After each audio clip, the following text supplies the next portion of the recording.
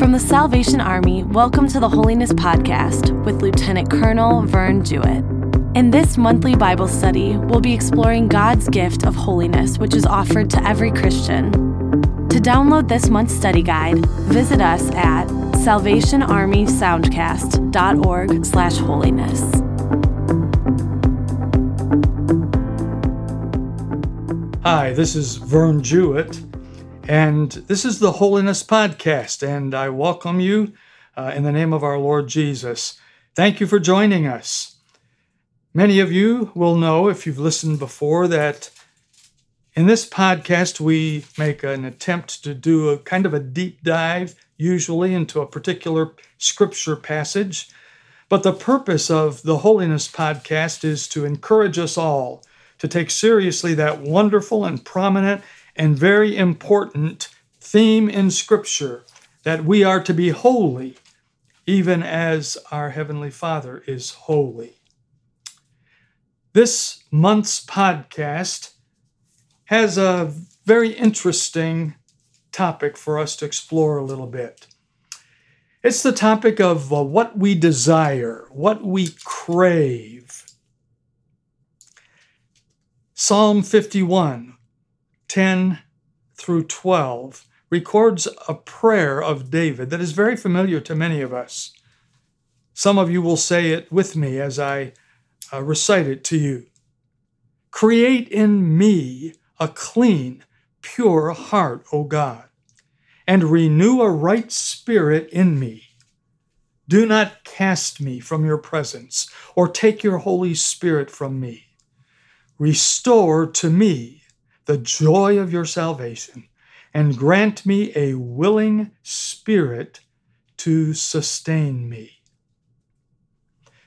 Pouring out and through that prayer is David's heart and a strong desire to have the right spirit and to be completely led by God. You can sense it in the words as he speaks it. I would call it a craving for holiness. Now, my first introduction to the notion of craving or having craves happened in 1959 or 1960 when I was a teenager listening to the radio, and my favorite singer at the time was Tennessee Ernie Ford. Now, he sang country music. I was living in Nebraska, but I just seemed to like his music. He sang a lot of blues, and he sang this song entitled Anticipation Blues. Now, seriously, I have to say, I didn't know what craving was. But this song introduced it to me. Now, I'm going to share a couple of verses of it with you, kind of semi-sing it, because that's how the style of the music was. It tells a story, and it begins with these words. She just got home from the doctor. I just got home from the mill. She looked a kind of sheepish, smiled a kind of weepish. I couldn't figure out what made her ill. She looked I mixed the words up, sheepish, smiled kind of weepish. The answer hit me like a hickory maul. I threw my dinner bucket down, said, I'm going to paint the town. I'm going to be a daddy after all. Now, the next verse is when I got introduced to this whole idea of craving. You'll understand quickly. The weeks went by kind of sweetly. Then all at once I thought she had lost her mind.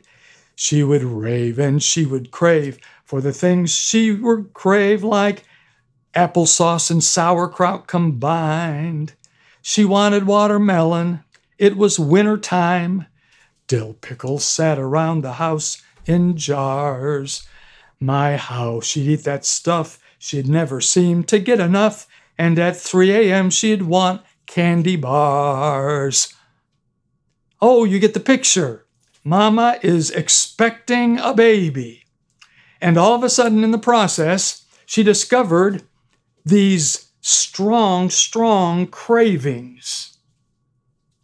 Now, when Martha and I had our first child, that didn't happen to Martha anything like it did in that song, which is just a great picture, until right around the third trimester. Then all of a sudden, Martha began to crave dill pickles. At any time of day or night, this impulse that wouldn't go away came over her, and she would have to have dill pickles. And if they weren't in the house, day or night, I would have to go and find dill pickles. That was my real introduction to what a strong craving is. Some of you may be able to identify with that. I think all of us could remember a time when we were so hungry we could eat almost anything. It went beyond a casual hunger. It was a ravenous craving in which eating was all you could think about. Perhaps you visited a foreign country and couldn't wait until you got back to the food you're used to. A pepperoni pizza or a burger with the works, or an old-fashioned ballpark hot dog. It happened to me the first time I was able to visit Israel. We were on the plane going to land at a stop in London, and all I could think about was a Big Mac. Imagine the same kind of hunger for the Word of God. Think about how different our lives would be if we had an insatiable craving for holiness. Let me ask you a simple question. What do you crave right now? What do you look forward to most in your life? Be honest. Where does your appetite lead you? I suspect many of us would have to say that we are not hungering, thirsting after righteousness. Many of us probably would admit to even tiny spiritual appetites. Okay, let's do a brief scriptural review of some texts that teach us about our desires and our cravings for God. John 37, verses 37 and 39 out of chapter 7. These are Jesus' words. It was the last day of the feast, and this is what Jesus stood and said in a loud voice. If anyone is thirsty, let him come to me and drink. Whoever believes in me, as the scripture has said, streams of living water will flow from within him. By this he meant the Spirit, whom those who believed in him were later to receive. Up to that time, the Spirit had not been given, since Jesus had not been glorified. If anyone is thirsty, let him come and drink. Thirsting is instinctive. It's intense. In the same way as we thirst physically, you and I are made for God. And our souls are restless until we find our rest in Him. Once Jesus has come into our heart and we've been saved, we're born of the Spirit and we have spiritual life. You know it's true. You recognize it. God speaks to you and your heart is warmed and your place is found. Psalm 42, verses 1 and 2 is another excellent text and picture of the matter of craving for God and His Word. We sing a chorus. As the deer pants for streams of water, so my soul pants for you, O God. My soul thirsts for God, for the living God. That's a genuine desire to be like Him, to live a holy life.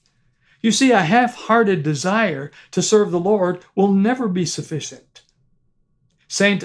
Augustine eventually became the bishop of Hippo and a very important person in church history. But as a young man, he would pray, Lord, deliver me from my unholy desires, but not yet. You see, the desire wasn't genuine. He wasn't thirsting and panting for the Lord as the psalmist. Philippians chapter 2, verse 13 is a wonderful lesson, brings a promise that often is overlooked by believers, that God can not only change us, he can change our desires. Listen to the verse, Philippians 2:13. For it is God who works in you to will and to act according to his purpose. Did you catch that? He helps us to act according to his purpose, but he also gives us the desire. He can change your desires. Many of us should often be praying, Lord, change my desire and increase my desire for you. The last passage we're going to look at will essentially be our text for the rest of this podcast. 2 Timothy chapter 2, verses 20 to 22. In a large house there are articles not only of gold and silver, but also of wood and clay.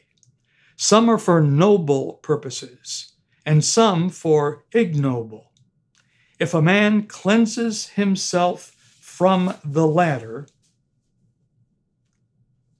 he will be an instrument for noble purposes. Now listen, made holy, useful to the master, and prepared to do any good work. Therefore, flee the evil desires of youth and pursue righteousness, faith, love, and peace, along with those who call on the Lord out of a pure heart. This is all about holiness. We've learned over the last 2 years that holiness is a matter of the heart. It always has been. Sometimes we sing the beautiful chorus, change my heart, O God. Holiness is not about achieving, but about relinquishing and releasing our will to the will of the Lord. I want you to notice something with me. We must not let poor substitutes cause us to lose our passion for spiritual things. Again, I think the idea of craving for food gives us a good way to illustrate this truth. Have you noticed that when you snack between meals, you lose your appetite for dinner? My wife has to be the snack police. When she's cooking dinner, she certainly doesn't want me to snack my way into having only a half-hearted appetite. If you eat junk food, you'll lose your appetite for good foods. That's one of the things we noticed as our children were growing up. In the very same way, we can fill ourselves with so much junk food that we lose our interest in God's Word. Think about it for a moment. It's great to be honest with ourselves as we're looking at God's Word. How interested are you in spending a half hour in prayer or in reading your Bible for half an hour? I've kind of learned that after 120 minutes of sitting in front of the television, I don't feel like doing much of anything. We have to be aware of overexposing ourselves to anything that would cause us to lose our appetite for God. The question we're asking ourselves is not whether a particular action or activity is allowable, but whether it's helping us or hurting us spiritually. Wonderful preacher G. Campbell Morgan put it well when he said, anything that dims the vision of the ultimate, that kills the passion in our spiritual life, is a waste. What do you crave today? Where does your appetite lead you? Show me someone who's struggling spiritually, constantly getting trapped by sin and stumbling in their faith. I'll show you someone who, according to our text, verse 22, is not fleeing youthful passions, who is filling up on mental junk food, leaving no appetite for God and His Word. Maybe that's not your problem. You've already removed yourself from those places and situations that are compromising, but you still don't have that passion for God you read about in Scripture. Well, the second part of our text, verse 22, provides you with a key to developing a deep hunger for God. You need to discover where to find righteousness. I need to discover where I can pursue righteousness, faith, love, and peace, along with those who call on the name of the Lord. And here's the key: out of a pure heart. So we not only need to flee youthful lusts, I like the word adolescent there, but we need to crave and seek that which is spiritually important: righteousness, faith, love, and peace. Here's a good practical way we can do that. Many of you have learned this. Find godly people who will influence you, and you will become more godly yourself. When you spend a lot of time around a person who seeks the Lord, you might say it rubs off on you. Try spending some time with someone who loves to share his faith. You'll suddenly have more courage and opportunities to witness. Or try getting together with someone who loves to pray. See if your prayer life begins to change. Something happens when you run the race of life with people sold out to Jesus. And the counterpart is, show me someone who has no spiritual staying power, and I'll show you someone almost always who's hanging out with people who have no interest in spiritual things.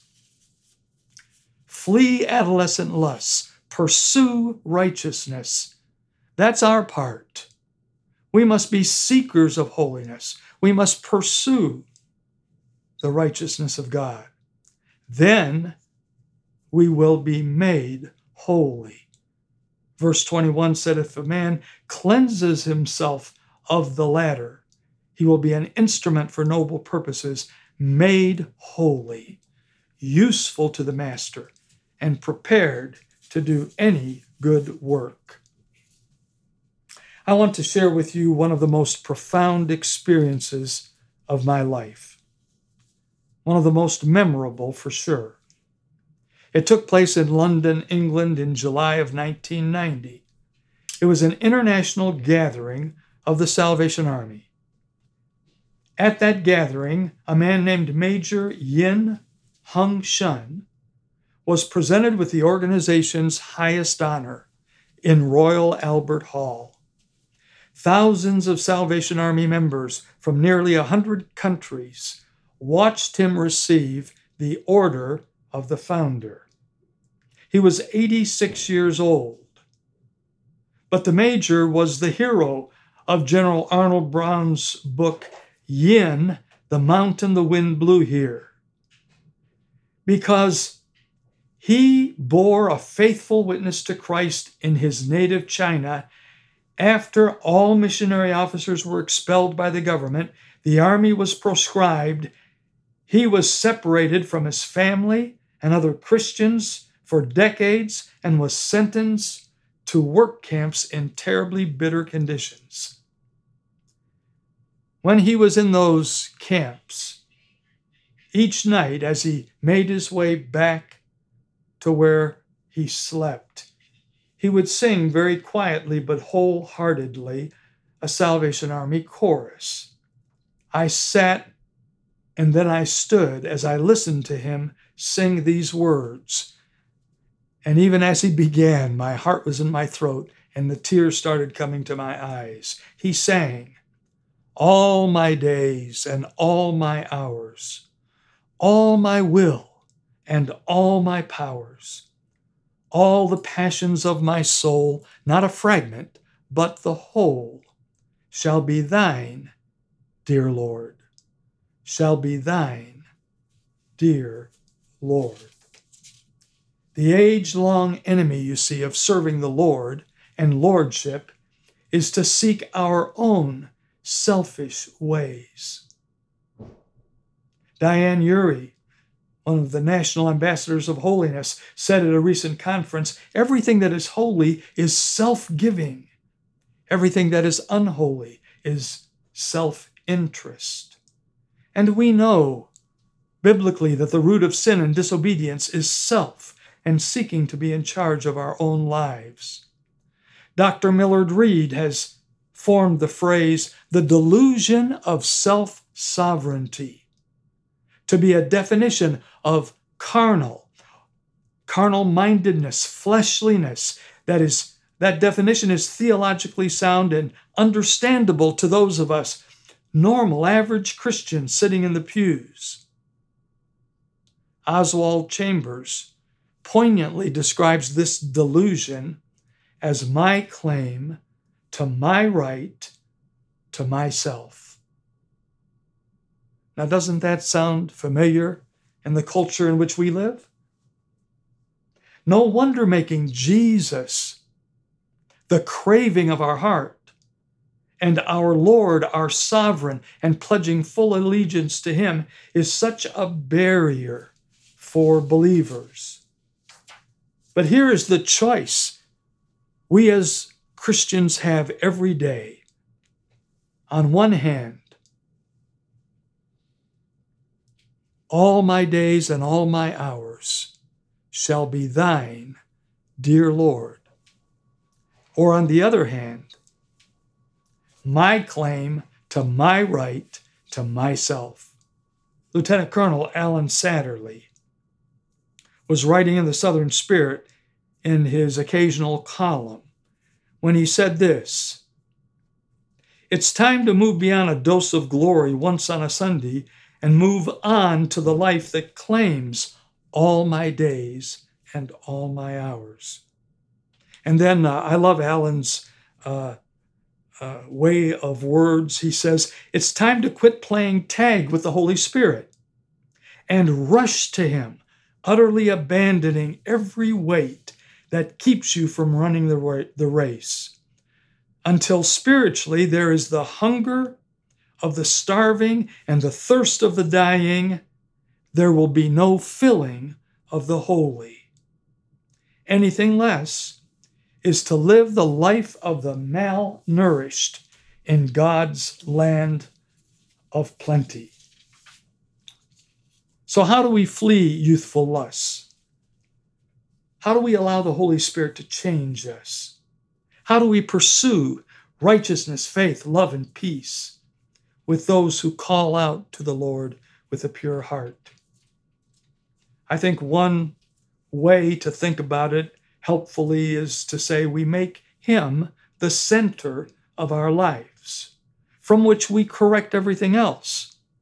Loyalty to Christ, making Him Lord, when that's formed in our heart and confessed with our mouth, then the will and purpose of our whole life is Christ. From that center, we can construct the circumference, the external parts of our lives. I've been a pastor for a long time. So many people have come to me and said, Captain, I try, but I fail. I just can't do it. Well, first of all, we don't do these things to be a Christian. If your life is a circle and Christ is the center, then don't try to build the circumference so that it's in right relationship to the center. Stay in the center and move out in the power of the Holy Spirit to construct the rest of our lives, to build the circumference. They tell me it's physically impossible to create the circumference without finding the center of a circle. Well, if we want abundant life, we need to find the center where God is Lord of our lives. Not only will we be holy, but according to that verse, we will become useful to the Master. Now, there are many translations of that word useful. In fact, it seems every translation has found a different word. Valuable, worthy, advantageous, helpful, serviceable. What a privilege it is to be called any of those things in the service of the Master. And the third thing we're promised is that we can be prepared to do any good work. Now, prepared there doesn't apply to any sense of having the skills.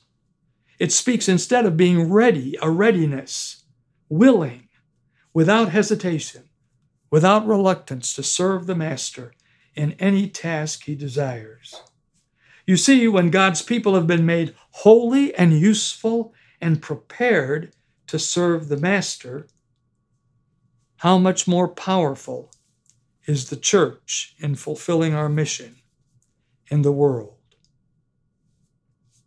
When you seek after him with all your heart and mind and soul, when you crave spiritual things and the relationship with God that he desires, then you make Jesus Lord, and the limitations of your resources are suddenly gone. The doors are flung open to the power of God and the Holy Spirit in your life. Yes, it's true. I can't. You can't. But God can. I want to share one last story with you before we return and look at David's prayer in closing that we began our podcast with today.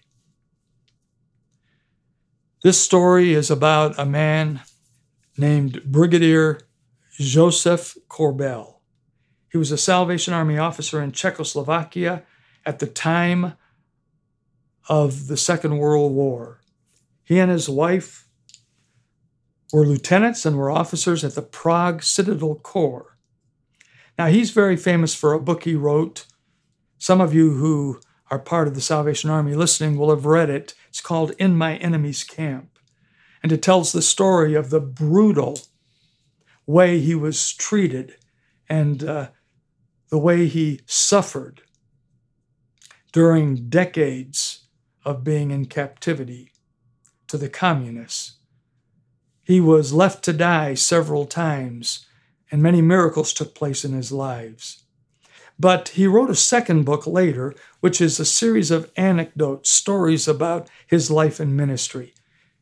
He retired eventually in the United States Western Territory. This book was called When the Gates Are Opened, and he tells about a day when he and his wife, on a Saturday, were with their 2 children in the flat they lived in, the apartment up above the Salvation Army Corps in Prague. Now, that may not ring a bell with many people today because Salvation Army officers in most cases have an apartment or a house that is provided as a parsonage. But I can remember my parents were officers in the first 2 corps where they served that I can remember. We lived above the Corps building in a flat or an apartment. Well, this was a 2-bedroom apartment, and their 2 children were very young. Helmuth was 2 years old, and his sister Alenka was 6 months old. Now, every parent out there is going to understand this phrase. Brigadier Korbel said he and his wife were sitting in the living room, and the sudden, unusual quietness alarmed us. They knew the children were awake. And if the children are awake and too quiet, you better find out what's going on. So he and his wife tiptoed their way over to the door between the 2 rooms, peeked their heads around the corner, just in time to see their 2-year-old son, Helmuth, very gently placing a rubber stamp on the chest, stomach, legs, cheeks, and forehead of his 6-month-old sister, Alenka. It was the stamp they used for the songbooks, the hymnals in the Corps. And it said, "Property of the Salvation Army." Now, it's kind of easy to picture that. and it causes us to chuckle. But when Brigadier Corbell visited our very first appointment as lieutenants when we were in Waycross, Georgia, he stayed with us for a week, and we held meetings every night. When he told that story, he stopped and he said, "Yes, it makes me chuckle too." He said, "But every time I think of that story, I want to stop and ask the Lord that my life would have property of the Lord Jesus Christ stamped all over it."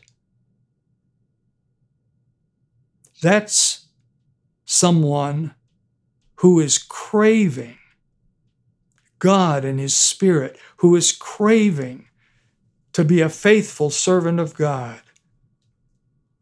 And every part of our lives can be used by Him if He's stamped all over our lives for His redemptive purposes. In closing, I just want to challenge you. I'm always challenged when I think about craving, but especially as I think of David's prayer. And let's make that our prayer as we close.